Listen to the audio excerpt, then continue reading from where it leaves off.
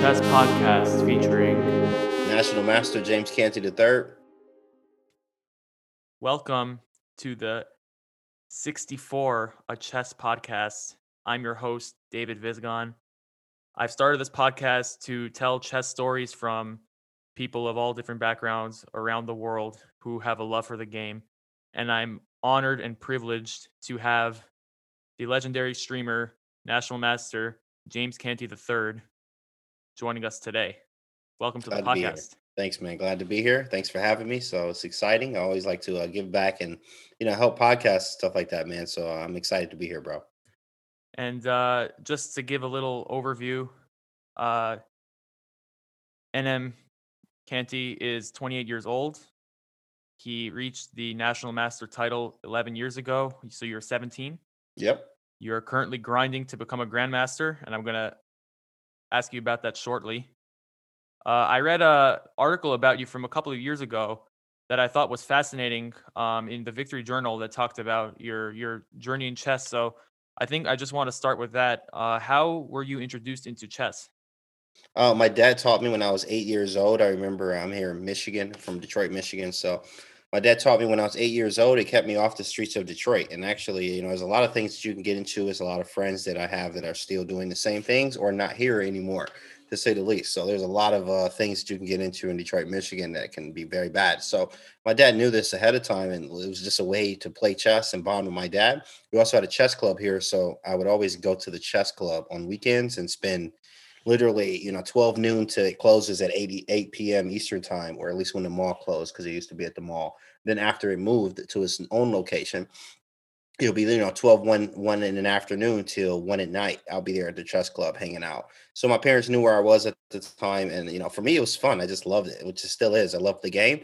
I love playing the game, and because of that, that's why I'm still here. As soon as it becomes not fun anymore, that's when you want to stop playing, basically, at that sense. But my dad, it was a way to bond with my dad, keep me off the streets of Detroit and getting in trouble and stuff. And it was fun, man. And now we look up years later, and the chess is life for me now. Yeah, I mean that's an incredible story. Does Detroit have a chess scene, or is it Pretty just good. like Yeah, a they lot? do. We have a nice chess scene. We have two chess stores. We have a lot of chess players. Ben Feingold actually was here a long time ago. At one point, he's actually from Michigan. Ben Feingold was the strongest international master at one point, because he was still working on GM, but I mean, he had everything he needed. He just needed kind of the rating. But at one point, he was just the strongest IM ever on the place of the earth. So I remember watching him grow, and I was like 2000 at the time, maybe expert, something like that. I played him a few times, lost, of course, and it's just like good playing him. But Fine goes here. The chess scene's big. We have Scholastic Chess that's huge. Detroit City Chess Club, ran by Kevin Fight here, is huge. I mean, a lot of not prodigies, but a lot of players come out of there that are pretty good, and it's just a thing for kids in Scholastic Chess to be able to do something and not be, just get in trouble, because you can definitely find a lot of trouble here. So it kept kids out of trouble and also helped them, get into college and stuff like that as well. So big chess scene here. Actually, I am the last master, black master, actually, in the Scholastic chess scene since 2010. It was when I hit it. So the highest to come out of high school since 2010 was me, basically. So no one Wow. else has hit it. Somebody else hit expert, I think, which was pretty close, but that's about it. Nobody else has topped it off. Usually they just kind of stop playing. So I have another question for you, but before, so let's talk about the National Master title. You got this title when you were 17, I think, by winning the National Scholastic Championship. I actually won. I have a coach, may he rest in peace. Actually, he was a much older guy, but his name's Harold Steen, and he was Oh, my I've heard of him. first. Yeah, he was my first chess coach for the school, because he was like the school coach or whatever, and teaching chess club. But we would compete nationally, and I couldn't go to my first national tournament because I wasn't good enough, basically. And this other guy would always beat me and talk trash, and my dad didn't like that. So actually, after this had to be like fifth grade. And after school let out and I just couldn't go to the national championship because I wasn't as good. They can only take like 5 or 6 players, and players that are actually good. So they took them, and my dad didn't like that. So we got up at like 7 in the morning once school was out, and we played till like noon every day. And then I came back and beat everybody except the coach the next semester. So, but Harold Steen was a very, very big big influence on my chess, and he actually helped. That's how I won. It was kind of like a big thing for me because he passed when I won this tournament, but I won it like 2 years in a row. It was the Harold Steen Memorial, and the second one was when I hit master. So I actually beat three players that were masters, and that set me over to master. And it was good to be able to, win the Harold Steen Memorial, one of my first coaches, and get master in that tournament. That's beautiful. That's Yeah, poetic almost. yeah, exactly. The requirement for national master, correct me if I'm wrong, is 2200 United States Chess Federation rating, correct? That is correct. Yeah. See, I played a tournament. That was the last over the board tournament I played because I'm trying to get my USCF rating up. And I remember there was one person there who was like 21, 2150-ish and was trying to really push to that. And there was like international master playing, a FIDE master playing. And I just remember like everybody was like watching those games because everybody Right, knows like, that's a huge accomplishment. right, Um, exactly. so you hit national master at 17 and then you're still national master 11 years later. So obviously you've had a very interesting career, even beyond chess. You have a very interesting life story from what I've read, and this article is still, a couple of years old at this point. So, Yeah. um, you were in the Air Force for a while. Yeah, I was in the Air Force for a few years, and then I got out. And once I got out, honorable discharge, I went to Atlanta because I just didn't want to go back to Michigan. I was like, oh, let's just explore, and like, I'm close anyway. So, and I had friends there, and a bunch of us kind of just went to Atlanta and just started living our lives. It was great. It was one of the greatest times of my life. But there, I wasn't playing as much chess because there wasn't money in it, and it's not. I wasn't like. You have to be either known or have students and like stuff like that. So a lot of people just stop playing because of the monetary part, which Right. is very, very hard if you don't have sponsorships and stuff. So, and I'm like, well, I'm just gonna chill. So I kind of didn't play any chess. And then I remember Frank Johnson, who's a chess coach net actually on Twitch, one of my favorite streamers, my favorite streamer actually. He the one that got me into streaming, which is crazy. If it wasn't for him, I probably would have never streamed anyway. But I've been knowing him like 12 years, and I remember when I was working down there in Atlanta, I saw him and I was talking to him. He was like, "Yo, man, when you playing next?" I'm like, "I don't know, man. It's whatever. Like, I don't know." And then he was like, "Yo, they got this. This is 2014. He was like, "Yo, we got this millionaire chest this year." I'm like, "What is that?" He showed me the flyer, and it was like $20,000 for the under 2350 prize, or 40,000 was first, and 20,000 was second for the under 2350 class prize in the open section. So I still had to play in the open section with the big boys, but the best person that do under 2350 will get 40,000 and the second place to get 20,000. And I'm like, that is crazy. I had like 8 months. It was like in February, I remember. And the tournament was in October or something. So I remember I was like, wow, this is big boy money. Maybe I should, then that really clicked. Like maybe I should keep playing now. Cause like it was really nothing, it was expensive and I wasn't getting many points and stuff is tough and like nobody's helping support. But I'm like, well, and tournaments aren't as big money wise. So that when I saw that, I was like, wow, this might be a chance. So he gave me the flyer, and I remember I was like, well, if I'm gonna study up and go to this tournament, I need to I need to first off like be focused. So I had to sell my Xbox and my TV. I sold it because I would play 2K like 4 hours a day at least 4 to 5 hours a day, sometimes all night playing 2K, especially if I didn't have work the next day. So Was this 2K14 or 13 this or was 2K14. Actually, I was real nice with 2K14 at the time. the first one with the real like voiceovers and the my career and Right. stuff? Right. That was My hype. career. Yeah, I was doing all of that. I was so nice with it. But I know I was spending so much time that I was like, yeah, I'm never going to get this money if I don't. So I sold it. It was tough, but at the same time, I was like, well, I need to buckle down. So then I started studying and I studied for 7 months in a row, every single day. Then I woke up in the morning, study. When I went to work and then came back, got off work, study more, and then go to sleep, wake up, repeat every day. Then I went down there in October and I was going into round 8 or 9 with like 4 points in the open section, which is no, it had to be, it was like 2 rounds left. So I had like four points going into the eighth round, which I could have finished with 6 in the open section, which is huge. So I was doing very, very good actually for me being, underrated. So I remember that they took me out because it was like, hey, you can play for norms or you can play for this money. And I'm like, I'm gonna play for the money. That's why I came. So I was already guaranteed $5,000 once I made it to that. So I was like, bet I'm already guaranteed five. Let's go. And then I remember if I would have won the whole thing, I would have won 40,000. And the most expensive game ever was I played the guy who won 40,000, and we ended up, it was a 2 game match every game. So you move up basically. So I won the first 2 matches, which now I was guaranteed like 10K or something. Then I'm like, well, this place, and then the last game or the last match, which is a 2 game match, me against Bao Wang, and he whoever wins that match is going to get 40 and the other one gets 20. So at that point I was guaranteed 20,000. I was hyped about that. But 40,000 is what I really wanted. And I still remember the move to this day. Most expensive move ever. It was like Knight H4. It was a $20,000 move. So if I would have played Knight H4, I would have won the game. My buddy actually called me on the phone like, yo, bro, you could have played Knight H4 instead of Rook G1. And I went for this Rook G1 line that was I thought it would be good because it was a nasty checkmate in there. And I actually have it on my YouTube channel. It's my most expensive game ever. I think I calculated. I mean, I think yeah, I did. I know I went over that game, but it was most expensive game ever was $20,000. And if I would have played Knight H4, there was no way he could have stopped me playing Queen F6 and playing Queen G7, and I would have walked away with 40,000 instead of 20. But 20 was still a great payday. Spent a lot on business stuff and just like paying up bills and things like that. And then that was the start of it. I was like, okay, well, I guess I'm back, I'm back chess wise. So I went the next year. I also went to Arizona, did a little bit of chess over there. And then it finally came back home to Michigan. And then I just started, really started getting into chess more again. And that's around the time, this had to be like 20. I didn't play many tournaments even then, but I tried to. I was studying a little bit and I was like on and off playing. And I was like 20. When did I start streaming? 2017, 2018. That was where I was working this job that I really didn't like. But I was like, man, I really want to be in the chess. And I know people that are doing chess full time, but I just don't know what to do yet. So it was 2017, then 2018 came around, still working the same job.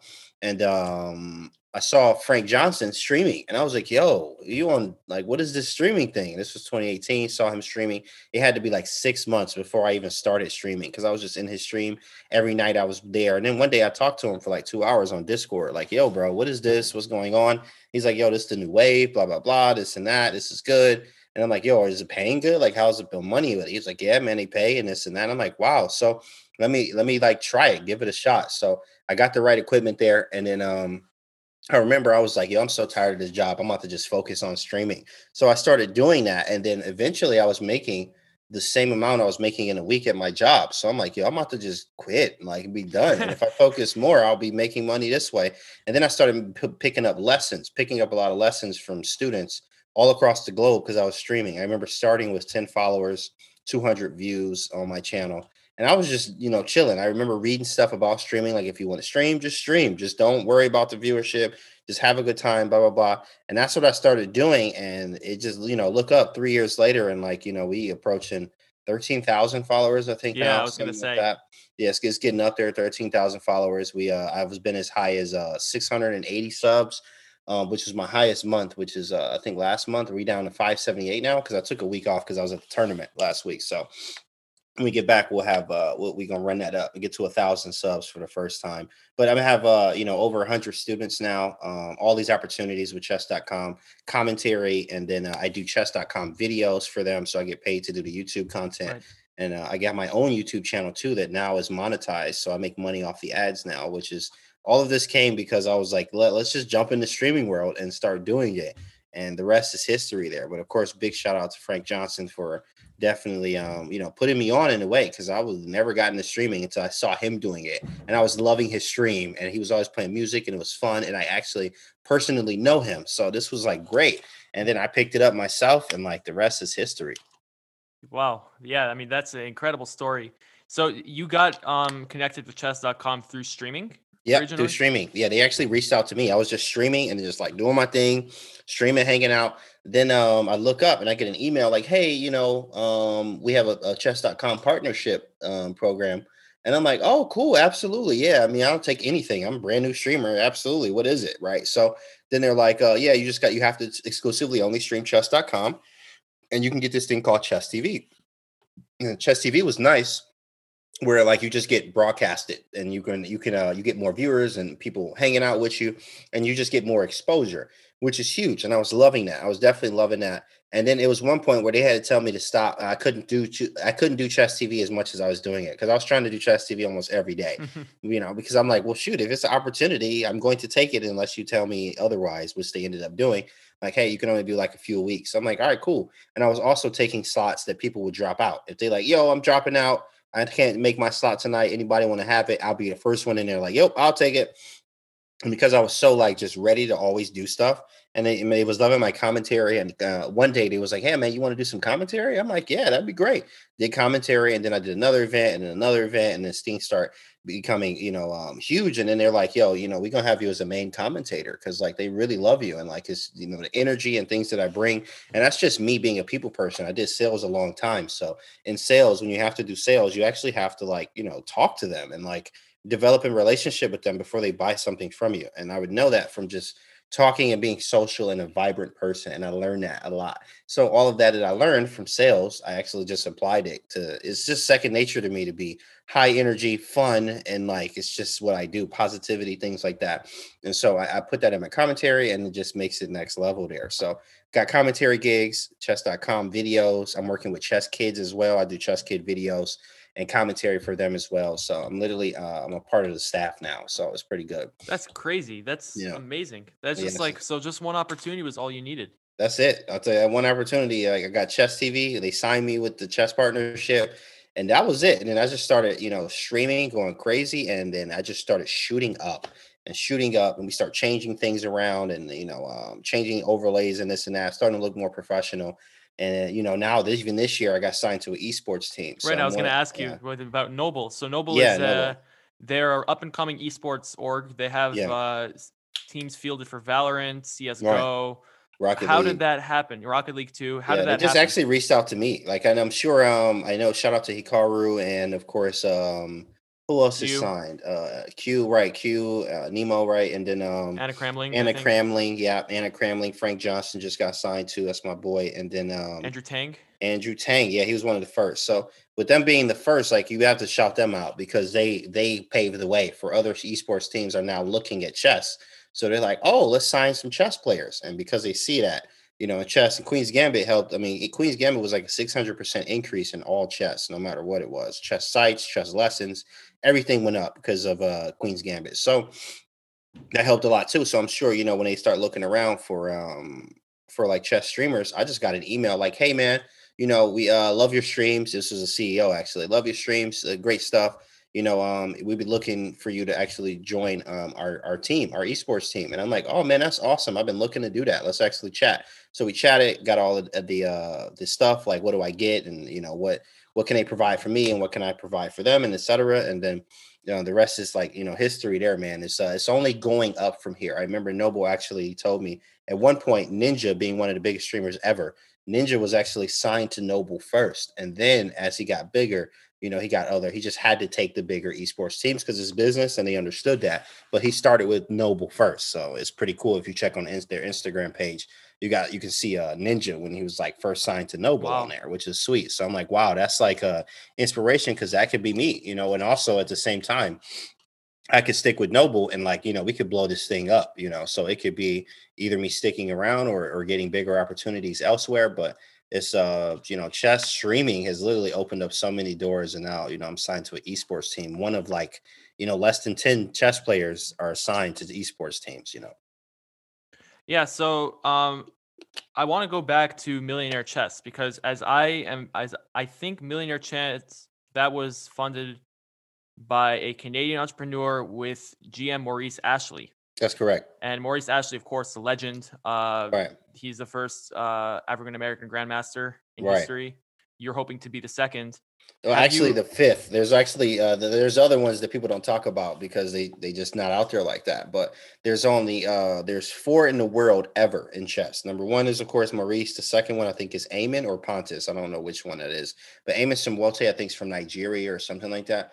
But he's one, and then you have Pontus Carlson's out of Sweden. So he's a Swedish grandmaster, knows like six languages, but he's a grandmaster as well. And then you have Kenny Solomon, who's the most recent. He's from, I from where, but he's not from America, basically, to say the least. So American born, and actually Maurice is Jamaican American, so he actually wasn't technically born here, but he is Gotcha. here. Like, so me, I would be like straight first and fifth grandmaster overall, black grandmaster, but the first American born, so straight American there. But yeah, I look up to them, and it's four black grandmasters, and I'm working to be five or six, in that case. Yeah, well, we're definitely rooting for you. Thanks, appreciate it. But I read something while I was preparing for this interview, that as of a couple of years ago, there are only 50 something black chess masters in the United States. Yeah, I actually read that too. I was like, oh, I didn't even know that, actually. So I mean, and before then, I was a master 10 years ago. So this had to be way less than, So I was like, man, if I would have really stuck to it, if I had sponsorship, I think things would be a little different too. If I had some big sponsorships and things, I probably will be GM now. But I didn't have any of that. I was really kind of on my own, nobody helping, nobody really sponsoring or pushing me to do it. So that's why now that I have all this stuff that I can do now, chess is full time for me. So I have nothing but time to study and work on my game. And that's what I've been doing the last, 3 years working on my game here, to go from, where I was to be, I remember being, my rating is like 2317 USCF. And I really like couldn't get much higher than that, even online. So I was really at my rating in like all categories. But now the work I've been doing and putting in work and just like really working on my game, I can't go below 2550, which is good, which is great for me. And I'm always able to hang with IMs and GMs all the time. Even my stats, I remember when I did the match with Levy Rosman, I was beating him in the blitz. I actually had to lead at Yes. one point, and I almost had a 2-game win lead.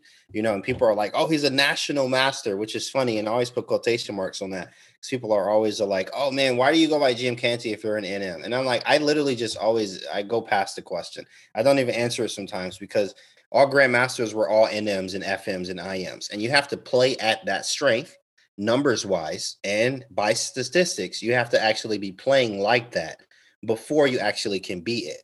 And for me, somebody will say, "Oh, you're just a national master," but my rating is higher than some of your favorite GMs on in Blitz Chess, or That's a some of true. the Yeah. GMs, correct, that you even know. Like, oh, I know, I have plus records on some GMs that I don't even talk about. I just don't never brag about it, because I don't care. I'm focused on this goal. But I just like to bring up to, like, I have to play there first before I actually am a grandmaster. And I do believe that I'm playing there now, especially with the stats being, where it's at. My highest rating on Blitz has been 2650 something, which is very nice. As many GMs, sometimes I don't even I may abort a game if I see a GM with a 2400 rating, and I'm like, yo, I'm not about to play you. Like, why? I'm not going to get any points, and it's going to be extremely hard to beat you. Why would I do this to myself? Right. So I set my parameters to be only 20 to 25 below me. So I'm only playing people 26, 20, 25, 80, wherever I'm at that time, where I can play and get good competition. So grandmaster being the goal, that's why I put it in front of me, and I study like it. I talk like it. I play like it. I study like I'm always into it. I'm obsessed with the game, and I'm obsessed with my goals. So to hit them, I got to do everything in my power and go to the tournaments and learn. And every single time, you have to learn from everything, because if I'm not learning, you're not learning, you're not growing. And if you're not Period. growing, it's not. You're gonna get worse. As soon as you get comfortable, you get worse at the game. So I'm curious now. You are currently grinding to get a FIDE master title, or are you trying to go straight to international Yeah, I master? don't even care about FN. I'm gonna take it once I get 2300 feet eight. I'm gonna take it. I actually was 2353 feet eight. That was my first feet eight rating. And then what happened is I went to the same tournament I just came back from 6 years ago. I went to that same tournament, or the same one, 6 years ago, and I got 4.5 out of 9, which is 50% in an IM section. So straight only IMs, basically, or everybody that's going for a norm, you have to be at least 2200 feet eight. So a super strong section. With that being said, I dropped 100 points after that. And I was like, how did I drop 100 points after facing some of the strongest competition? and I dropped 100 because it was provisional. But I was like, well, even being provisional, it should only drop maybe 50 points or so. Yeah. Like it wasn't like it was I was very, very mad. I was frustrated with that. I was pissed about that because I'm like, wow, you wanted me to get 7 out of 9 or something to get points and against these guys. That's ridiculous, right? So, but 2300 FIDE Masters to me, like I'm not FIDE Masters are great. FIDE Masters are strong, very strong, but I don't have problems with FMs at all. I don't even have many problems with IMs. It's really, strong IMs and GMs. That's really where my real competition is at. With that being said, though, when I get that FM, I'm gonna take it because it's a nice title to have. Yeah. But I'm not like, oh, I'm an FM now, hype. I'm thanks, cool, keep going, because like I need IM and GM. Those are the titles I care about the most. Anything else, I don't really It's care. like getting a master's on your way to a PhD. That's all right. Yeah, I got the masters, but all right, keep going. PhD is what I was really originally going for. That's where I'm going, and that's what I'm gonna do. So talking about your chess, without I know you don't want to leak your prep or anything, but do you feel like you have any weaknesses right now in your whole sense of chess that you think you need to work on? Actually, I'm taking some GM lessons this week, some with a new coach, and I asked him even too. I was like, "Hey, man, first off, Hikaru told me, Hikaru Nakamura came to Michigan a few years ago, and he did a stymie with a lot of the kids here. And me being like one of the best Detroit players ever, I was able to have dinner with him when he came out here. So I was asked him, of course, hey, bro, where I'm at right now, I'm trying to get IM and GM. What should I be working on the absolute most? And he told me, you should be working on openings the most. And I'm like, wow, openings. I never would have thought of that. Then I was like, okay, what's the difference between a 2600 player and a 2800 player? And again, he was like, it's the openings. They're more prepped, or like they're prepped to move 40. There's novelties on move 35, stuff like that. So that's deep prep. And I was like, oh, that makes a big difference there. So I started focusing more on openings, but now I think weakness wise right now is I need to study deeper of my openings. And also I'm doing some opening switches because I was a Kings Indian player for the last 3 years. But after this last tournament and not even just this last tournament, but over the last year, I've been really like, should I keep playing Kings Indian? It's extremely hard opening to play, especially as you play stronger players. The stronger players you play, the harder it is to play something like the Kings Indian.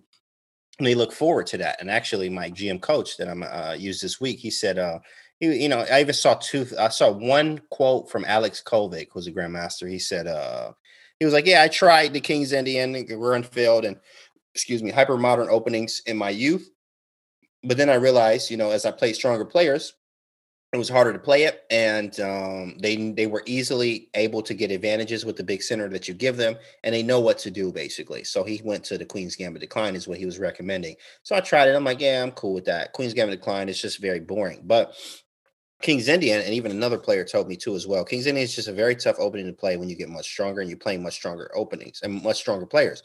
But the Grunfeld, which is what I'm actually studying now, which literally in the last week just started picking up the Grunfeld again, is because it's easier practical chances wise, but it is a lot of theory and it's a lot of work because sometimes there's forced draws where like he said overall when you're playing black here, you're going to either be having an initiative and win, or you're actually going to have a forced draw somewhere. And I was like, yo, that's nice. Like that's either you didn't say lose at all, like a forced draw or initiative for black due to how many pieces we can use and so much flexibility and so many options and richness in the Grunfeld. And I was like, I like that. So now I need to get equipped studying the Grunfeld with that. Also as black with I'm studying Sicilian wise, I was playing the Hyper Accelerated Dragon for a long time because that's all I knew. It was my favorite opening. But as you get stronger, again, that's something that you don't see at top level. So you would have to see stuff like I did try Nidorf. Nidorf is just so much theory. I don't feel like doing Nidorf. I mean, I know a lot of it. It's just like, I don't know. Nidorf is cool. I was a French player for a long time, so I'm actually moving into some very sharp French, not just regular French, but sharp French from Anish Giri. He has a nice sequence of Is that the courses and Chessable? stuff. Yes, he has a nice course on Chessable about French defense. So I'm like, okay, let me check that out. I'll check out that French, and I've been liking it so far. French defense is pretty strong, and it's something I've played before. I'm also a fan of the Sveshnikov Sicilian, but I hate playing the Rasalima or against it. So the French defense is something I'm probably gonna pick up again because it's extremely solid. and I hate playing against it, even me playing with E4. So E4 wise, I actually saw a stats thing. There was a statistic that, and one of my viewers, he's a mod in my channel, showed me this article where it was talking about E4 and D4, and it was saying in the last World Championships from 2000 all the way up to 2014 is when this article was written. It's been two championships after that, two World Championships after that, but it was 2014. It was saying that out of 89 games, White won, E4 won one game, drew 18 draws or something like that. And like, I can't remember the other percentage, but, and some losses or something like that. I don't remember. But as D4, though, D4 had a astonishing like 18 wins out of 89 games, 18 wins.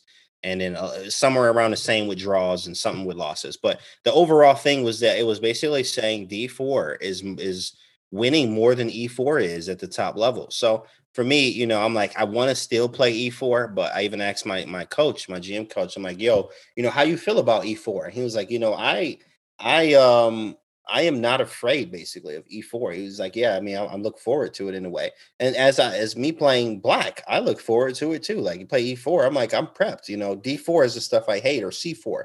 So actually, I've been trying to pick up the English lately. I'm really not a fan because it's very methodical and like slow maneuvering, Hmm. but there are some aggressive lines in there, and I'm just not an English player. I'm not used to it, so I am trying to pick it up, see if it's something I like, and see what my results are there. So the English is something I'm starting to look at now, and English, and because it's boring, not boring, but people hate playing against the English, and you got to know what you're doing to play against the English defense or English attack, whatever. But the English, so it's C4, and of course Grunfeld and French is usually what my new repertoire is going to be. But in a way, that's kind of where my weakness is because it's newer for me, and I'm consistently playing 2,500 plus players every single day.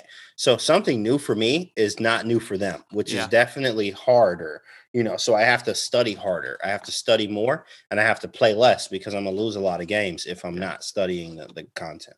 I think that's true for players across the rating ladder too, where I know right now I'm trying to learn the exchange Ray Lopez with White, because I'm trying to avoid Right. all these like Morphe defense stuff. I'm just trying to Martial gambits and stuff. yes, and I'm also actually using a chessable course. So it's very very vindicating to hear that, even at the much higher level, this chessable stuff is still where it's Oh yeah, at. Chessable, Chessbase, Opening Tree, Chess.com, Lee Chess. Literally, I use all the tools.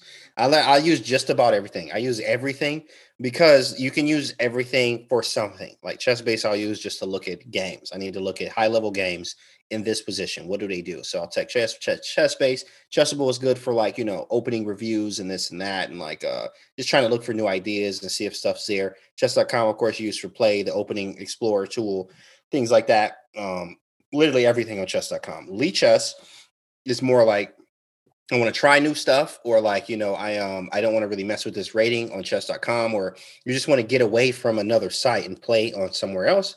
I use Lee Chess for that That's usually. the So I lab. use everything. What'd you say? It's the lab. It's the I'm lab, the exact exactly. same way. I'm like Right. literally the same way. Yeah. Chess.com is where I play my mainline stuff. And then Right. when I just want to mess around and try some new opening, like some bunk opening, like I'm going Go to to Lee Lee Chess. Chess. Yeah. And yeah, that's so funny. Yeah, bro. When you're so with your coach, I mean you're a very strong player, of course. Even like you said, you are able to dispatch with GMs and IMs very easily. Does your relationship with your coach, first of all, do you mind sharing who your coach is? But second of all, Yeah, actually, so Tanguy Ringbar is his last name. He actually played in the GM section, and he tied for second or something like that. I think he got second place, but he's a GM, self-taught GM, very strong, and never had any coaching. But he's like 2550, I think USCF or FIDE, one or the other. But he's dumb strong GM, and very very strong, and he plays the Grunfeld, and he knows his openings like no other. He was recommended from a friend of mine, and I was like, "Bet I'm about to check him out," and that's who he gave me the insight on, like the French and this and that, and like I was like, "Cool, bro." So I definitely want to pick his brain just to see. And he's also being a self-taught GM is huge. So being self-taught is like, what did you do? What's this? So I'm gonna pick his brain and figure out things and show him what I'm doing to try to hey, am I on the right track? Should I be doing this? What's this? What's that? What do you think of this and that? And then go from there. would you say it's more collaborative or more of like you're really learning, or A a little bit mix of of both? both. A little bit of both, yeah. Because I'm a collab, of course. There's a lot of things I already know, but of course he knows Grunfeld better than I do. So I'm gonna ask him about certain situations what I don't like. What about when they play English, or what about London system, or how do we face Grunfeld? How would you face it then? What's the ideas? And usually I like to get plans and ideas overall, pawn structures, talk about that, and usually kind of like training for the title and things like that. And I'm gonna pick his brain, but it's usually gonna be basically both. Now, you played recently in a tournament, I think it was in Charlotte, right? I did. And that's got to be one of the only options during the coronavirus pandemic to play over the board chess. So, what was the quarantine expectations like for that, and like how did that affect your experience? Just the only thing was different for me was just the mask on. That was about it. Because just I've never played with like every game with a mask on. That was really it. But other than that, it was pretty easy. They made sure everything was nice and what they say. They made sure everything was nice and sanitized and things like that. So they had a great structure on how they did everything. Make sure things was wiped down and sanitized, and we wore masks the whole time. So it was pretty easy. So even during the game, was there like the glass panel, the plexiglass to like for the board? You know what I'm talking about? Like a ton of steel. They had like Oh the yeah, yeah. They didn't have that. No, it was just in front of. Yeah, we was just sitting in front of each other like we usually would with mask on. well, Yeah, no plexiglass. and I didn't actually check the results. How did the tournament experience go? Tournament experience was a learning experience. I will say that because I always like to say too here, like nobody. First off, nobody in our section got a norm. It was 10 players, and none of us got the desired score. Nobody scored 6.5, which was the desired score. Out of 9 games, the highest score was 5.5, which was like that's a tough tournament, very tough. And then I actually I kind of underestimated my competition. I will say that, and I say that because I realized afterwards that there was 3 IMs already, so that's cool. 3 IMs. I know they're in a section, but everybody else, like, there was 10 players in my section. 8 of them were either IM or they had 3 norms already, and I was like, I didn't even know this. So basically, the whole section, besides 2 or 3 players, was IMs. Everybody in the section, I didn't even know. And I was like, wow, if I would have knew this, I probably would have prepped a little harder or haven't went for certain lines that I did. I purposely went on other lines and like, oh, we'll go for this risk or we'll take this extra risk because blah, blah, blah. But not knowing that I'm playing people that are, all of them got 3 norms. Most like all they rating on is rating. So I'm like, man, I'm tripping out here. I shouldn't have did that. But I learned a lot, and also learned a lot about opening wises and things like that. I finished with 3 because I had one. I had some fluke losses. Some when I'm analyzing my games, I had one that I should have won. Like 2 of them was like that. One game should have been a draw, and then some other games were draws that I was like, it's whatever. I had some losses, I had some draws, and I had one strong win against the top player in the section. So I beat one IM in like 18 moves, cross team. It was a very convincing win, beating our top dog in the section. But I had draws and losses it was like back and forth. I was literally back and forth. Draw, loss, win, loss, draw, loss. It was like back and forth, right? And I was like, okay, well, I have learned a lot. And now I'm gonna take everything I've learned and go back into, when I go to the next one, it should be 2 months from now. We in March now. So April, yeah. The next one's May, Memorial Day weekend. So I should be going to that one. So I should be playing. I'm gonna be playing a lot better chess. It'll be a new, improved, and different Canty you'll see then because, excuse me, I learned. And when you learn, you have to apply what you learn. Exactly. And where will you be playing? Same place, Charlotte. Same Uh huh. tournament. Yeah, they having a Um, few. gotcha. So, as the coronavirus pandemic is, easing down, do you expect that you'll be trying to look for more of these norms overseas? Absolutely. I have shout out to my buddy Andrew. Andrew, he's basically like my manager.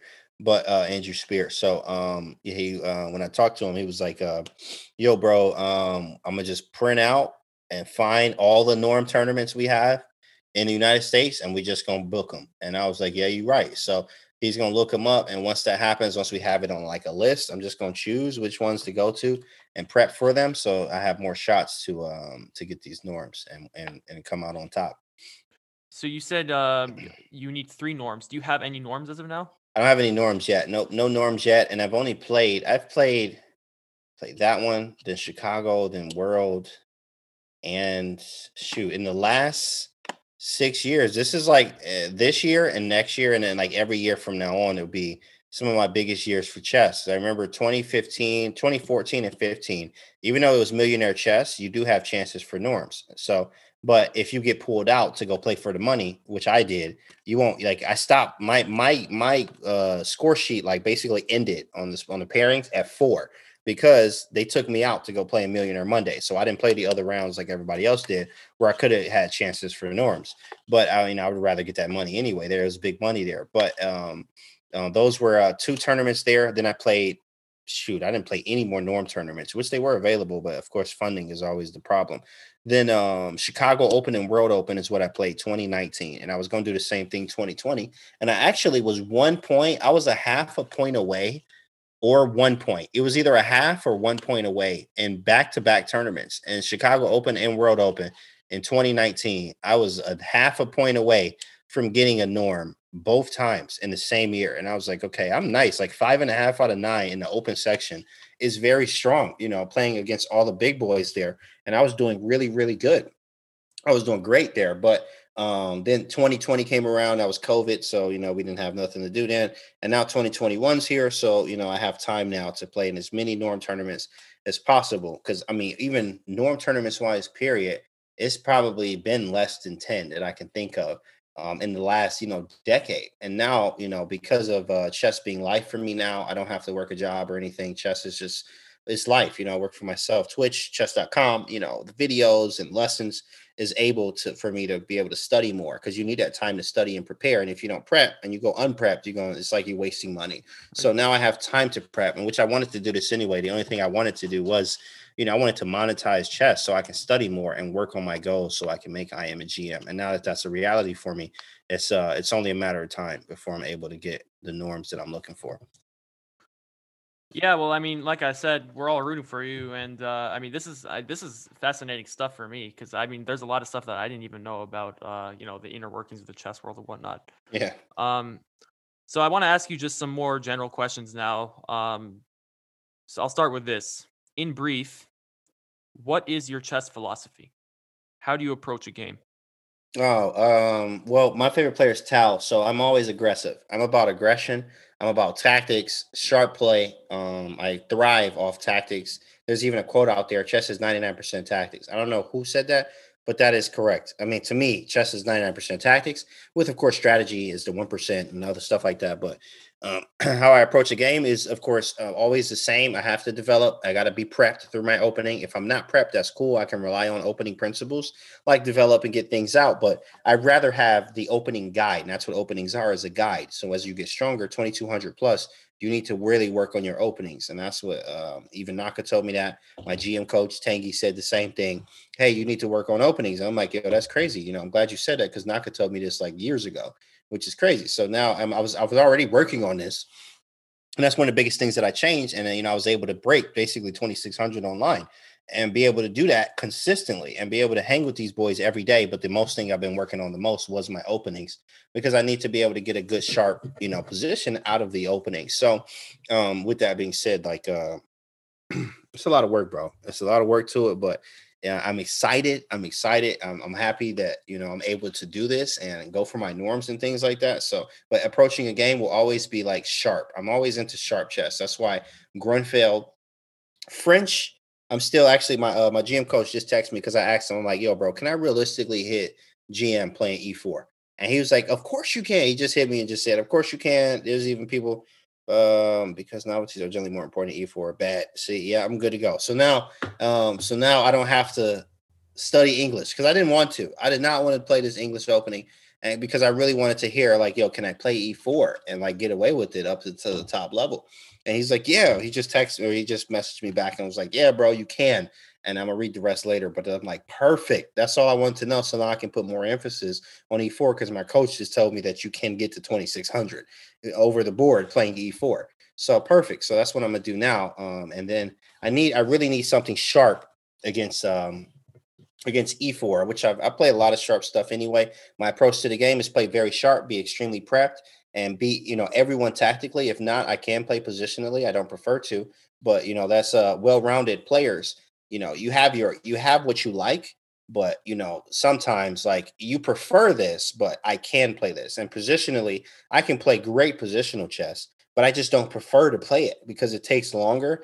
And like I have some friends, like I have one friend, shout out to Casa Corley, Oh, I know international Casa master. Corley. Yeah. Yeah, Casa's like, yo, I love having a game that's 50 move grind, and and I beat him and he has no moves. And I'm like, bro, 50 moves, like you tripping. No, I'm trying to beat this guy. Like my favorite game so far was my 18 move win. I beat IM in 18 moves, and it That's was from a this last very tournament, right? crushed him. Right, I can't wait to do the YouTube video for it. But crushed him 18 moves. I was like, wow, bro, that was fire playing E4. But with that being said, that's my kind of game. Swashbuckling chess. My favorite player as of today will be Dubov because he plays that kind of chess. Yeah, he's a pirate. He's right. He just don't care, and he like I'm going for the throat. That's my kind of stuff. He's not like a Tal, but he's like a modern day Tal-ish, maybe like a Shirov or something like that. Just something very aggressive, doesn't care, and he will find novelties and things like that. Is the reason why Magnus had him as the second for a while. So I'm like, that's what's up, man. That's my kind of chess like that. Yeah, and I think it's also why Dubov has been featured in all these high level events, even though he, on terms of official rating, is below some of these other Russians who you would expect to. I think Right. that he's really refreshing. Yeah, he's definitely one of my favorite players too. Yeah. Um, yeah, I'm kind of wondering, going back to like Scholastic chess, because I know you've talked about this before. I know you have a lot of clients now. What is your coaching philosophy? And has that like kind of exposed you to new ideas in Yeah, chess, or actually, I do know what they always say, teaching is learning twice. So when I'm teaching stuff, I am also relearning stuff that I was like, I already knew this, which is like now I know it on a deeper level, or it'll put me in the right direction to go pick up something or look at something that will help my game. So what I like to do is for the longest time, and every GM does this. Every player, I don't even know any players that don't do this now, lessons wise. I've been coaching since I was like 13 because I was an expert at 13, 14 years old. So I was able to coach already around then. So coaching 15 years now would be then even every coach that I've had, every coach I've seen, everyone every day, and when I get new students and they tell me the previous coaching, no one does it how I do it now. And I realized this, like I treat chess like school. This is what I tell all of my students. I literally treat chess like school where we give notes and homework every single lesson. And the reason why I give notes and I type them up as I'm talking. So if I have rules, I got a little kind of like lots of fundamentals and like lots of sayings and things that stick to my students pretty well. Like one of them, for instance, if they cross the line, they got to go. So that means the equal halfway point. So if you're in the fourth rank, you're playing white and you have your pieces on the fourth rank and black moves a piece to the fifth rank or to your rank, to the fourth rank. They have crossed over the halfway point into your territory. They have to go or they're going to bring friends and it's going to get very real for you. And it's going to be a party you don't want to be at. So you have to get rid of it immediately. So, but what, the thing is, I can tell you this, but you're going to forget this 90% of the time. You're going to forget it an hour after we leave the lesson. So sometimes I remember I had one coach, which is he's very, very strong, even coaching 2,600 GMs himself, which is very strong. And I noticed this even in other GM lessons as well, that no one's going to type up anything for you. So when I was taking lessons with him, and even when I work with Sengi this week, I'm actually going to be typing my own notes up and documents, anything that he says that sticks, because I know I'm going to forget it. And I know that my students, I do this for my students because, it's proven. This is why you take notes in school. This is why I treat chess like school. You take notes in school to do what? To go home and study your notes to do what? So you can go back to class and pass the test. And in chess, it's the same way. You don't take any notes. You don't listen. You forgot everything and you still garbage the next day. And you spent $100 an hour for lessons. So right? it doesn't make sense to do that. So I actually type my own notes up. And of course, I don't ask for notes from my GM coaches or anybody like that because they've never done that. And I've been doing it the last 2 or 3 years. I just know that it works because my students can go back and read their notes from whatever lesson whenever they want to, and it can be a refresher for their memory. And that's what I have too. I took 6 or 7 lessons with my last coach, and I took notes on everything that he said, everything. I was like, oh, that's nice. Okay, cool. So now, a year later, I can literally just read the notes from what I had there and not be like, wait, what did he say about that again? I kind of forgot, and I could just have it right there. So my approach is always notes and homework. I give homework based off of where you're playing at. what's what we talked about in that lesson, what do I see in game analysis, stuff like that. So I do get homework as well, but Yeah, that's when how I do. I first took lessons, this was 3 years ago. Um, that was my coach gave me homework, and I think I credit the improvement entirely to that because I got a lot of friends who, because of the chess boom, they started to get into it. And obviously, I'm not going to give them homework or anything. That's going to be cringe. Like Hmm. for just like just as a friend to be like, okay, you have to study this position now. I wouldn't do that to them, but yeah, I mean, they don't have that same kind of improvement, and the one thing that I would attribute it to is the homework, like you said. Just having, some positions on a Dropbox file and saying, "Okay, what's the best move here? Think about some candidate moves here. Where's the blunder here?" And also, like, for example, I remember one of the best lessons I had with this coach, who I don't have anymore. He actually coaches my brother. But one of the best lessons we had was that short Tinman, Immortal King walk. Oh yeah, King H2, G3, Yeah. F4, G5, Yes. H6. Yeah. Yes. And I remember finding that on my own, sitting. I was actually in Denmark when I had this lesson. I was doing research in Denmark for summer, and I remember I was just sitting in my room like 7 p.m. looking over this file that he gave me for homework the day before and finding this idea on the board. I told myself I'm not going to look this up. I'm not going to watch the Agadmador video. I'm just going to sit, find this idea, and I said, wait, he can't stop this. And a couple of months later, I play in an over the board tournament in New York, where I'm from, and we have this completely dead drawn position. It was like bishop knight, and a couple of pawns. No, sorry, Hmm. bishop rook, couple of pawns, and I do the same thing. I just march my king over from e8 all the way to like d2 or something. And And it I works. yeah, and he I put him in Zugzwang and he lost the rook. And it was just like, Wow. but it's like it was That that exact idea. homework lesson, and you Yeah. keep it forever. Like Right. you keep it, and so I got all this quick improvement. I have a new coach now who's a grandmaster, and it's the same thing. I get homework, I get positions to look at, I get all this stuff, and it's improved my chess. I mean, I went over the pandemic. I went from like 400 rating points, and it's all homework, Yeah, all all from homework, homework. That's right. all All homework. homework. Yeah, that's right. Yeah, same thing. Pandemic, I went up. I'm always getting higher. Right now, I'm having because I'm having well now I can stick to e4, so that's a good thing. I'm so happy I get to stick with e4. But Grunfeld and maybe French or Sveshnikov, which I have to study a little more. It has to be one of those. So I actually have to hit him. I'm probably gonna ask him, what do you think about the French? Like objectively. But it's French and Sveshnikov. I have to study those very in depth. And my Grunfeld, which your rating will dip a little bit back and forth. And not all the time, because you can still play very strong chess and not know, what's going on. I had a game like that today. I'm like, I know I shouldn't have won this one, but tactically it just worked out. And Yeah. I know that this opening was wrong and like this and that because it's new. I'm just learning how to play this effectively, stuff like that. So it is growing, and the homework definitely works. I do my own homework. I even have sometimes Excel sheets, or I'll write down what I need to work on for the day. And I'm like, I'm gonna spend 2-3 hours just on this. Then I'm gonna spend another 2-3 hours just on this. And sometimes, I mean, to me, I spend up to 8 to 10 hours sometimes studying chess. It just depends on how what I got to do that day, because I'm very busy with like chess lessons and then videos for students. I have to do my own YouTube videos, streaming, chess.com work, chess.com videos, chess kid videos, commentary, Crazy. right? And then I have two sons as well. So, it's a lot of work, a lot of work, but I made this life happen because I really wanted to make chess like life for me.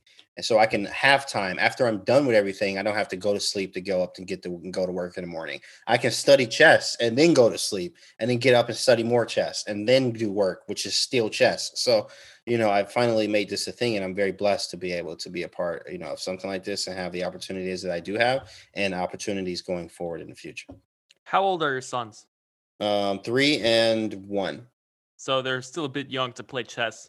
Yeah, my 3-year-old actually knows chess. He's like, "Daddy, chess." So I got chess boards and like, all kind of stuff. So he moves the pieces. He doesn't know their names or anything yet, but he likes to move them on the board. And now he knows that stuff usually can go one or two squares. So he picks it up and moves it to a square.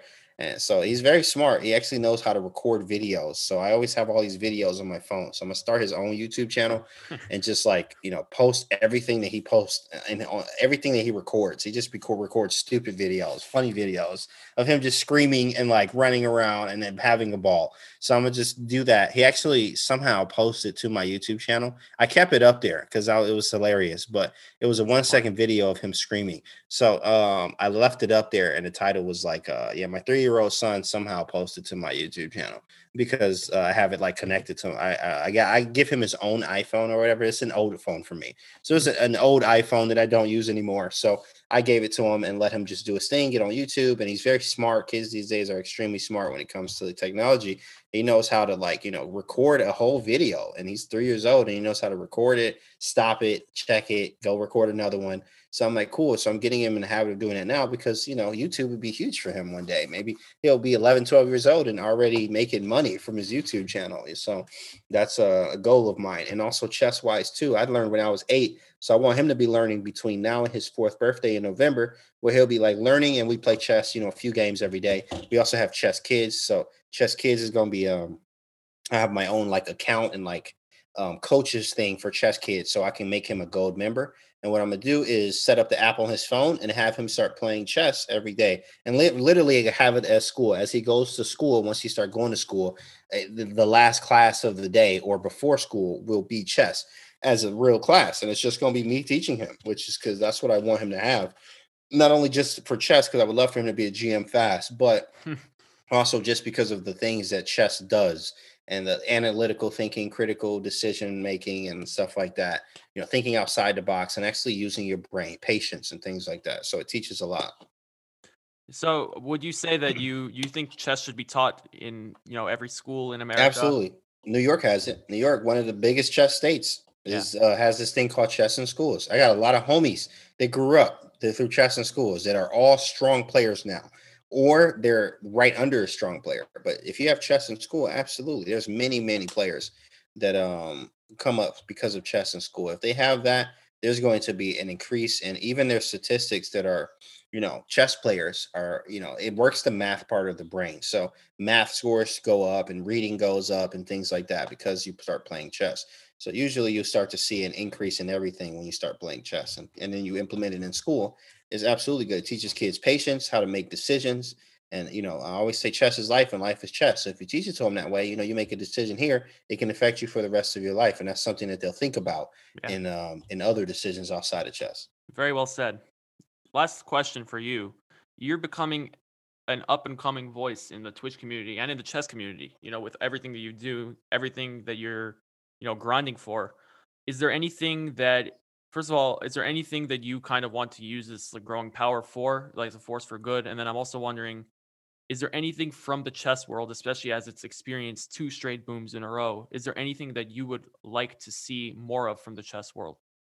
Let me answer the second one first. I would like to see more of yeah, more of Queen's Gambit. If Queen's Gambit, if they keep running at Queen's Gambit, Paul Champs, the thing is there's a shortage of strong players because like everyone can't reach to GM. Everyone can't play GM level. Everyone will never reach that. That's okay.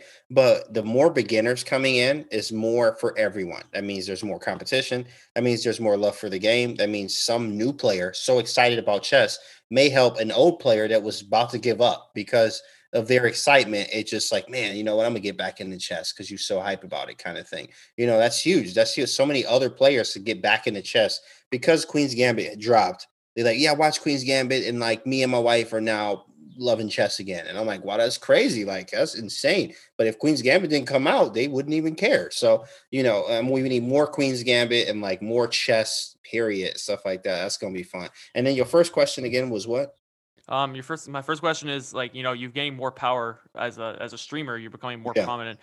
Is there any like long-term goals you want to kind of use that power for beyond obviously just, being able to fund yourself, becoming a grandmaster? Absolutely. I mean, I'm trying to. I always say, I want to be as big as Hikaru and Levy because, I mean, Hikaru got 1 million Twitch followers. Yeah, So, that's insane. I definitely want to be that. That's crazy. That's like big Twitch status. Like, no matter what brand or what game, 1 million followers in anything, you cream of the crop. Like, you are killing it. That is like insane. Like, and that's where I want to be. I'm not even close to that yet. I'm at like 12 something. I got like 1% of that, which is crazy to even understand, even Man. subs wise too. I always say like I want to be as big as Hikaru and them because Hikaru is at I mean he got like I think I saw him on the rank on like maybe the second or third page of who has the most Twitch subs on Twitch. And I was like, damn, Hikaru up here. Like it's crazy, Hikaru got like 20,000 subs, which Yeah. is insane. That's like $5 per sub. That's 100K. a month if that's the $5 subs, right? And then you got other stuff and donations and tier 3 subs and all this ads running. That's it's insane. This man easily pulling in a dumb check every month. And that's exactly how I'm trying to be, and even bigger, of course. And then, have more opportunities. I want to be I want to be doing commentary for world championship status and stuff like that. But I do have to hit GM to be able to do that. Right. So, it's not like, oh, why is an NM that's really just NM on paper? But why isn't NM doing commentary for world championship? Because people just stupid like that, and don't understand it, who I am. That's cool. They just see the title, which is great. But they have to see, the GM title for me. And once that happens, then I'll be able to do world championship commentary when that comes around, and like bigger GM commentary, like big GM tournaments, Tata Steels, things like that, where I'll be able to actually do real commentary for them. And I would love to do commentary. Literally, I'm sitting around talking about chess and getting paid for it. Like, who doesn't want to do that? So, that's a huge thing for me. I love doing it. That's my next thing is growing as big as humanly possible. My next goal, of course, is 20K followers, and then 100K, and then 500,000 and 1 million and things like that. And then, at the same time, growing my stream and funding. And I want to fund a chess league. I want to have like some type of chess league. There's lots of ideas, chess leagues, chess courses. I have one course out already, but I need more. So chess courses. And I think that's about it that I've done so far. That I'm like, looking in the future kind of thing. Chess leagues, chess sites, more courses, chess teams, like teams that I work with. For instance, I have a manager now, and so it's cool to have a manager. But at the same time, I want to have a bigger team, like a team, and seconds and things like that. Like how the GMs have a lot of GM. Magnus got a whole squad of people to do Yeah, he's this, got this, that. everybody. Everybody, right? And I'm trying to do the same thing, but I need to hit GM first, or on the way there, people that's going to ride with me until I hit GM, and then we grow out and do other things from there. Yeah. Yeah, well, it's funny because I started watching Hikaru 3 years ago, and he had 20,000 followers back then or something. Jeez, And crazy. yeah, and so Million you're around followers. there Dang. too. Yeah. So you could be It could somebody's blow up. Hikaru. Yeah, that's right. It could blow up. It could literally blow up. And actually, I have a lot of people that come to the stream that's like, man, I ain't been in a stream in a year, Canty. You blew up. You're famous now. I get that a lot. And I'm like, Yeah.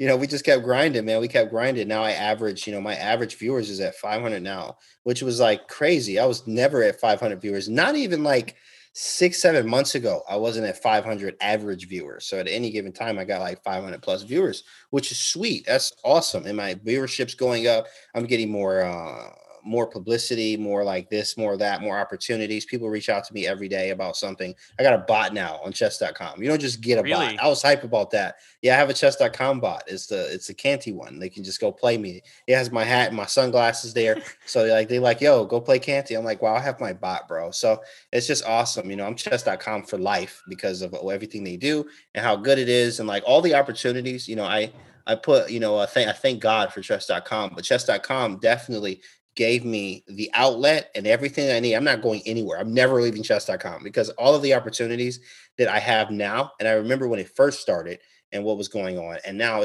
they're only giving me more stuff. I'm getting more of this, more of that, more of this. Hey, Canty, we got this coming up. Hey, this and that. So I'm always going to stay in it and around it and be with it, and always stream chess.com because that's, for me, the biggest payday. And at the same time, the biggest everything. I mean, my stream has grown from chess.com. Yeah, literally just nothing but love for them. Nothing but love as we get bigger and stronger and things like that. I mean, it was such a huge increase in when Queen's Gambit dropped, chess.com went double, basically. It was like double. New viewers, new this. It was like 50,000 new people signed up in the day, something like that. Probably more, but just to put that out there. But it was just a lot of chess, and I'm glad to be like in the center of it. So I'm just gonna keep streaming and keep changing things up. You never want to be stagnant. I kept the same overlay for like the last year, and now I just switched it up to all this whole green look. Somebody hit me up, hey Canty, I can do this for you. New overlay, new this, do that. I'm like, cool. Let me do it. Let me see what it looks like, and it looked great. And I was like, perfect. We're gonna run with it. It's something new, and it's green and things like that. I'm branding myself. And it's sweet, bro. It's sweet. I always take the opportunities up, man. And as we grow, because even this podcast is going to be huge. Like it's going to be huge over time. The more that you do this and grow it, like is going to be absolutely huge. And me being a part of this is just awesome. Like, I love to always put my hand in a little bit of everything chess wise, because you never know what's going to happen. Something blows up, somebody hears it, they want to sponsor you. Somebody might hear this podcast, they're like, Canty, I'll pay for every tournament. I'm like, excellent. I'm with that. Okay, let's go. Let's get it, because that's what I would like. Sponsorships. At one point, Hikaru was signed to Red Bull. People forget about, but he had a sponsorship with Red Bull. He don't got to drink none of the Red Bulls, but at the same time, he's sponsored to it. And I'm like, I don't drink Red Bull, but if they sponsored me, I would pour it out, put water in it, and be sipping my water through the Red Bull, because they paid me. Absolutely. So, that's the kind of opportunities it opens up. And for me, I'm headed to the top, man, at the same time working on GM. Yeah, well, like I said, I mean, I've heard a comparison that getting a grandmaster title is like earning 2 PhDs. That's exactly right. Yeah, it's a lot of work. Not even one PhD. I mean, I'm trying to actually get a PhD in astronomy. That's what I'm applying for right now. So Nice. but it's like 2 PhDs, and I feel like it's something that's very hard for people to appreciate, like how much work it is for a game too, especially. That is correct. Yeah, that's correct, bro. It's a lot of work. It literally, sometimes I'll spend 2 hours in one book, and then I have to read it all over again, is what I tell people. Sometimes you'll read a book, that's cool, nice, and I have one book that I've read for the last 8 years, and I still get problems wrong in it. And I tell people all the time that, if you read one book, and let's say we read the same book, Reassess Your Chess, and I'm like, hey, okay, cool. Tell me what was in chapter 4. And you're like, I don't really remember. Then you didn't read that book. That means you have to read it again and again and again until you can tell me what's every single book. Actually, one of my favorite books like that, the one I've been reading for 8 years, is Forcing Chess Moves. It's a tactics book, but I've been reading that for the last 8 years. And I know that, chapter 6 is equal to stronger threats. And it says ESTs, this is the most common thing that people miss. And even strong players miss it. It says that best defense is best defense is offense, is what that chapter is about. There's chapter 3 is stock mating attacks. So that talks about, hey, if you got all the pieces in the right area, most times you're gonna get this wrong, but you have to be looking for forcing moves. That's chapter 3. Chapter 2 is stock forcing moves. So I know about chapter 2, how the stock forcing moves work together. This may not be a mate, but you need to be looking for forcing moves. I think one of the last chapters is intuition and creativity, which is like 19 variations in there, but it talks really about like kind of Magnus kind of things, creativity over the board, creativity and tactics, things like that. But I read this book so many times that I can recite this stuff. And it's somebody else that tells me like, oh, how many, I read that book. I'm like, cool. Which chapter did you like the best? They're like, I don't know. I just like the book. Well, then you didn't read it. We can't talk the same. You need to keep reading that book over and over. And that's why, the repetition part, not only is it's the mother of all learning, but in chess, it's huge, and I always, I always tell people, and I tell my students a lot, chess is a lot like every other sport. If you think about the Steph Currys and LeBron Jameses and any of that, why are they so good? Steph Curry can shoot the ball and turn around and look at you and it's going in. And the reason why he can do that is because he's done 500 shots of this every single day. So when he shoots it, he can turn around and wave and look at somebody, and the shot is going to go in 90% of the time. That's insane because of that muscle memory of repetition. Mother of all learning, the more you do it, the better you get at it, and the better you can recite it and use that, whatever that is, in real life. Last question. Since we talk about basketball, are you a Detroit Pistons fan? I am. It sucks that our team garbage, but it's well, and we just lost Blake too, so it's like, yeah. bro, Well, this as a is Nets just fan, whatever. thank you so much for Blake Griffin, and also thank you for Bruce Brown too. He's the revelation. Oh yeah, right. It's like, you know what, bro? They don't even care about sports over here. I'm tatted up, so people are always like, man, you don't look like a chess player, because I got all these tattoos and stuff, and like I'm just cool, like chess people are nerds or something. But no, it's funny, like, because chess does have a stereotype of being nerdy, and like my sister's like, yeah, chess is like watching grass grow. That's what my sister said. And I was like, it's so funny because people, I love the game, but she's like, yeah, it's like watching grass grow.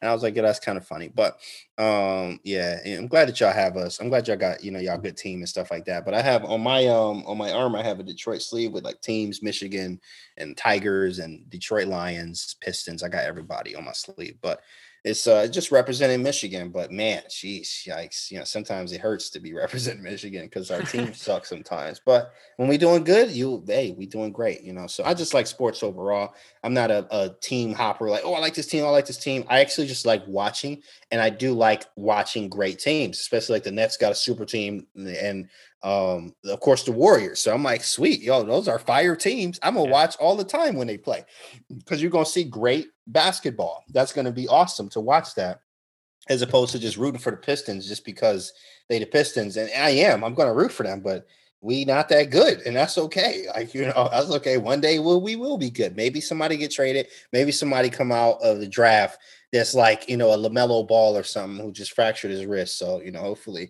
he'd be all right, coming out of there. He's out for the season. That's crazy, but Well, even the Nets 5 years ago were garbage. I remember. you're right. I could tell you all those guys around those teams, like Jorge Gutierrez, like Egidijus Makavicius, like I know, like guys you haven't even heard of. I ain't even heard of them. Yeah, I remember Darren Williams was over there, and it was nice for a little bit. Yeah. But the Nets was not somebody I was like, the Nets. But now the Nets on everybody's radar. The Nets, and especially, man, James Harden over there. You got KD, like, bro, super team. Blake Griffin, Kyrie, like, yo, what are y'all doing? Y'all, all these people just to beat the Warriors, right? Or to beat the Lakers, right? But Lakers, LeBron is LeBron is LeBron. LeBron is LeBron, one of the greatest ever to do it. And the then Magnus of basketball. Magnus of basketball. Yeah, it was some point where I remember actually I was watching something on Facebook the other day, and it was saying, this is the type of prep. It's funny because I do that kind of prep in chess, but I really do. I'm not even gonna lie. But the prep was I don't remember, it might have been Michael. No, not Michael Beasley. It was I forgot his name. He played for the Grizzlies. Forgot his name, but he was Malik Beasley, maybe. Beasley, yeah, Malik Beasley, yeah, that's it. Yeah, it's Malik. It was him, yeah. And he was saying that when he was prepping for Kobe, or he played Kobe that day, and he said that Kobe kept saying these random dates at me, and he was like, "Yo," he kept yelling these random dates while we was playing, and I'm like, I don't know what he's talking about. And then he said he looked up the dates after the game, and he found out that these was dates of his cousin's birthdays, and I was like, oh my goodness, this man knew his cousin's birthdays. He was prepping so hard. And I'm like, he didn't even know his cousin's birthdays. He looked them up and was like, wow, these are my birthdays of my cousins. He was out here, really getting in my head. Right. And that's how I like to prep too. I like to see what was the last thing they used. When was the last time they played it? How often? What's their win rate with it? What do they like to do? What do they look like? How is their posture? And Gary Kasparov actually says that chess is more psychological than it is the moves. So a lot of times in over the board chess, when you look in, psychologically, how do they feel? Are they huffing and puffing a lot? Do they like this last move? Are they breathing harder? Are they jittery after I make this move? And you have to have nerves of steel, which is I learned that from Feingold. You never know what's going on from Feingold. Feingold, I've watched him play over the board chess since I was young. He's never, ever, ever, ever telling you what's going on in his head. One game, he actually told me after the game, he was like, yeah, you could have won by playing blah, blah, blah. And I'm like, I could have beat you? I didn't even know that. Like, that's crazy. I could have beat you. I was like 2,100 at the time. And I missed some sequence, and he ended up winning the game, obviously. But he was like, yeah, you had a fork here and blah, blah, blah. And I'm like, bro, I didn't even see that. But you would never know that it was there because stone cold face, no emotion, just playing the game and focus. And anytime that you show that emotion, you probably can in a losing position. If you straight up losing and you feel some type of way about it, that's different. You're about to get made it, no way out of it. That's different. But usually you want to sit there with that stone cold kind of face thing. And that psychological fact is even bigger than, anything else. Yeah, and I think when you talk about online chess, I think that's one big component, because I was only playing online, and when I started playing over the board tournaments, that whole psychology was just completely absent to me. And I know you just recently played in the I Am Not a GM tournament. That's actually how I got exposure to you, by the way. And I remember in Twitch chat, a lot of people saying, "Oh, NM Pog," and just thinking it was going to be easy match. And I remember even Hikaru was saying yeah, this guy's strong. He's giving Levy a run for his money. And obviously you didn't end up winning in the end, but it was a very close match. I think from then on, you had a stronger performance than Eric Rosen, Greg Shahade. These are almost GM strength international masters, guys who are super famous, and you really put on a show. So that's actually was my first exposure to. But I was actually just wondering, there wasn't really a psychological thing there, right? You just were kind of just playing. I was just playing, and I was playing the board, and I was like, I learned this from Feingold too as well. When one of my first master coaches, he was taking a lesson with Feingold, and Feingold was like, play the board. The board will tell you what to do. And I remember this for a long time ago when I was doing my prep. I'm like, I have NM next to my name, but I always tell people, bro, I've been a national master 11 years. I've been in NM 10 years. It's time for me to upgrade. I just don't have the title yet. There are NMs that I know the strongest NM right now is he's some dude from Russia, but his FIDE rating is 2,500. He's already GM. He just needs to get the norms. That's it. He get the norms, he'll be GM that day. I mean, of course, he got to go towards the board, but when he has the board of directors or whatever, but he will, as soon as he get his GM norms, that man is a GM. But he's an NM right now, and people always like, how is he an NM? Because he just didn't get the norms. Yeah, you see the playing strength is there, and don't let the title just tell you this is why people see GM and think that they always going to lose. Now, in the case, yeah, they are GM. They're extremely strong, but at the same time, it's just a title, and you need to remember you can play the board, and you can beat this guy if you play great enough. Now, it depends on where you are in your chess career and where you are, but you can beat this guy too, basically. Me being an NM is like, that's why I'm like, I don't even care about a title no more. Unless it's IM or GM, I don't care about the title because I beat FMs, IMs, GMs every day. So me, having the NM title, I don't even care about it anymore. So I just kind of brush it off when people say that. I don't even say anything. Or, I professionally I tell them off in a way. I was like, yeah, you know what? Hey, man. And then sometimes people come to my stream and be like, why you got NM and your GM can't see you're an NM? And they really mad for some reason.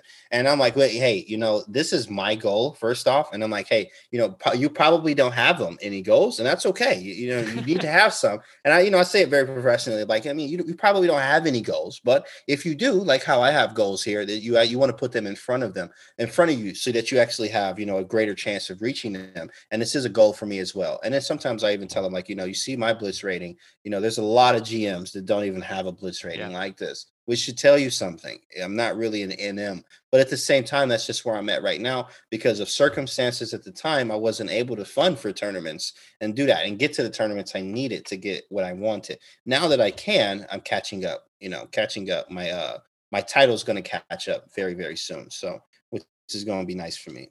Yeah, and of Then I course, won't have even that somewhere. Ben Feingold, your mentor almost. I don't know if you would consider him that, but Yeah, certainly. absolutely. Oh But yeah, I learned a lot of. I look up to him a lot. I learned a lot from Ben Feingold, and yeah, he was an IM for a long time. He was basically GM strength. He was GM strength. He was the number one in Michigan as an IM. I mean, now of course we didn't have any other GM strong ones like that either, but he was over 2,500 FIDE, and he was an IM. So it was just a matter of time. It's all about where they really playing strength. Christopher Yu, the young phenom right now, he 2,900 on blitz right now. There's very few GMs that are hitting 2,900. It's probably like I always say that I make jokes like there's a secret list on chess.com of people that reach 2,900 and people that reach 3,000. Christopher Yu is on that list. With that being said, it says IM next to his name. It's him and Min Lee are the strongest IMs probably on the planet right now because they just need their norms and that's it.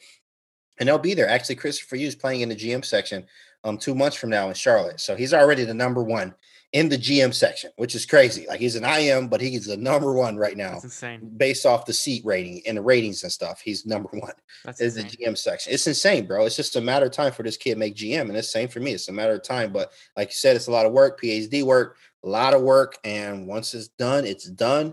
And then even then, once you hit a goal, a lot of people like to relax, which is cool. I'm gonna relax a little bit, but my next goal is gonna be the first black 2,700 FIDE rated. So, that's my next goal. Because after you hit GM, yeah, you there, but now you ain't super GM. So you keep going, or you just gonna be a GM that is weak after time because you're just chilling and you're not doing anything. You will start to decline. There's many IMs, many GMs that went way below their FIDE rating. There's some IMs that's like 2,200 FIDE. And bro, like you had to be 2,400. You dropped 200 points.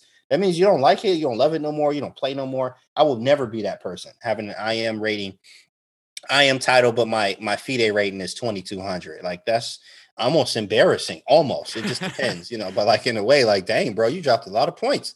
You can, anybody can hit you at that point, so that's not where I want to be. So once I hit GM the first black 2,700 FIDE and then staying up there. And then, I want to be, hit the top 10 or hit the top 20 eventually. If that's, that's a goal you shoot for. I always tell people shoot for the moon. If you miss, you hit the stars. That's a quote that I learned a long time ago, but it's saying shoot big for your goals. So if you miss them, if I shoot for top 20, okay, I top 50 in the world, not too mad, not too mad about it. And you keep going from there. Although I will say, I know that's a Pop Smoke album too, but stars are farther away. So if anything, you want to shoot for the stars and hopefully Okay. Think about Yeah, it. I didn't even. Yeah, not me. I'm not an astrology star. Nothing. I'm Star Wars, but don't know but nothing about the stars like that. So yeah, but that was the quote I remember. Shoot for the moon if you miss, hit the stars. I'm like, oh, that's fire. Okay, I It got is you. fire. I It understand. objectively is Right. fire. It makes Yeah. sense, right? But nobody actually probably knows that the stars are further from the moon. Yeah, Yeah. I don't think anybody knows that Well, actually. I mean, if you think about it, because the stars are further away, which is makes sense. But yeah, you get the picture. I got you. Well, Mhm. Master Jedi James, it was Yes, sir. honor and a privilege to gain your insight. Your ambition is contagious. I know I'm gonna be taking a lot of these thoughts into my head. As I'm Appreciate trying to it. climb the rating ladder. I'm trying to hit 2,000 right now. Hey That's man, it's my very that's my doable. goal. Very Yeah, I doable, think I dog. think I'm there. I think I mean, yeah, your blitz rating is like 19 something. So, or was that rapid? rapid. Rapid Yeah, was 19. Yeah, yeah. So that's good. Like it's just gonna be a matter of time. Like usually I always tell people, especially two tactics wise, you can usually play, and this is a true statement if you really think about it. You can play within 200 points, your strength wise. At certain times, that doesn't mean at all times, but at certain times, your strength can be within 200 points of your blitz of your tactics rating. So your tactics rating minus 3,000. So sometimes I can see something 2,800 level, tactically or this plan right. or this and that. That's why I'm able to get a 2,800 rated puzzle because I'm able to play at that level at certain times, certain positions you may be very comfortable with. So, the as higher your tactics ratings are getting, this is why, I focused on nothing but tactics and like one or two openings. I didn't study much theory and got up to 2,200. Then after I got 2,200, I started noticing. I remember even Frank Johnson. I mean, he told me so much in chess. And remember, I used to live in Atlanta. He was like, yo, bro, you keep beating me tactically. If you get your openings right, you're going to be on fire. And he said this a long time ago. And I was like 2,200 at the time. And I'm like, yeah, I guess you might be right. I am beating you tactically. And my openings was not on point. So I start studying my openings. And then I won the under 2350 section or got second place, $20,000. I was like, yo, that's crazy how he said that. And fast forward, Nakamura is like, hey, study your openings. Then my GM coach, study your openings based off of where I'm at right now.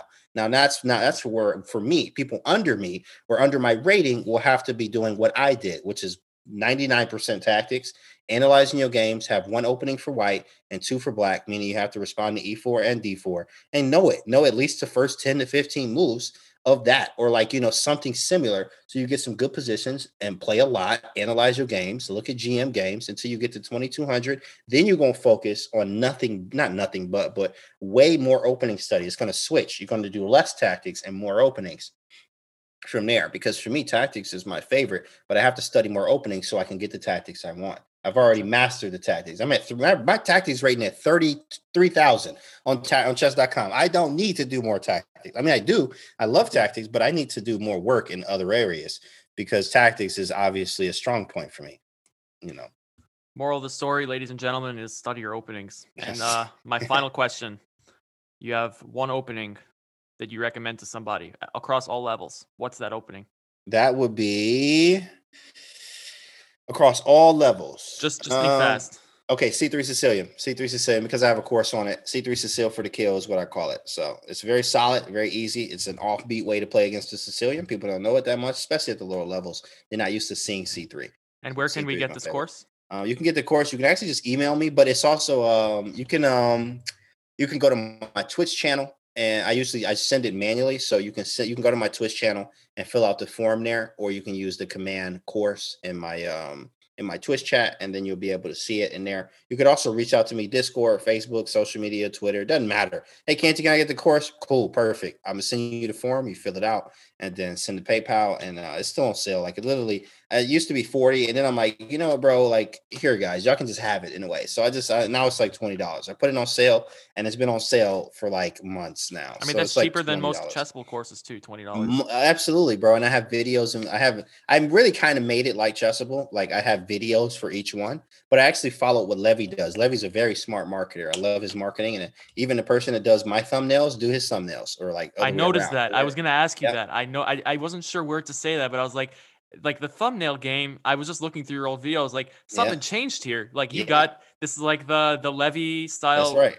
That's thumbnails. right. That's right. I started hitting her up. I was like, yo, and I saw his video. I'm like, bro, who do these thumbnails? And he was like, this is my thumbnail maker. And I'm like, there you go. Hit her up, and now she do all my thumbnails. So I'm like doing that. Thumbnails is fire, bro. Like them thumbnail game is strong there. But And it's yeah, working too. I can tell you. I mean, just the algorithm. Even before I reached out to you, I just started to see some. In the the sidebar, you have like the increase.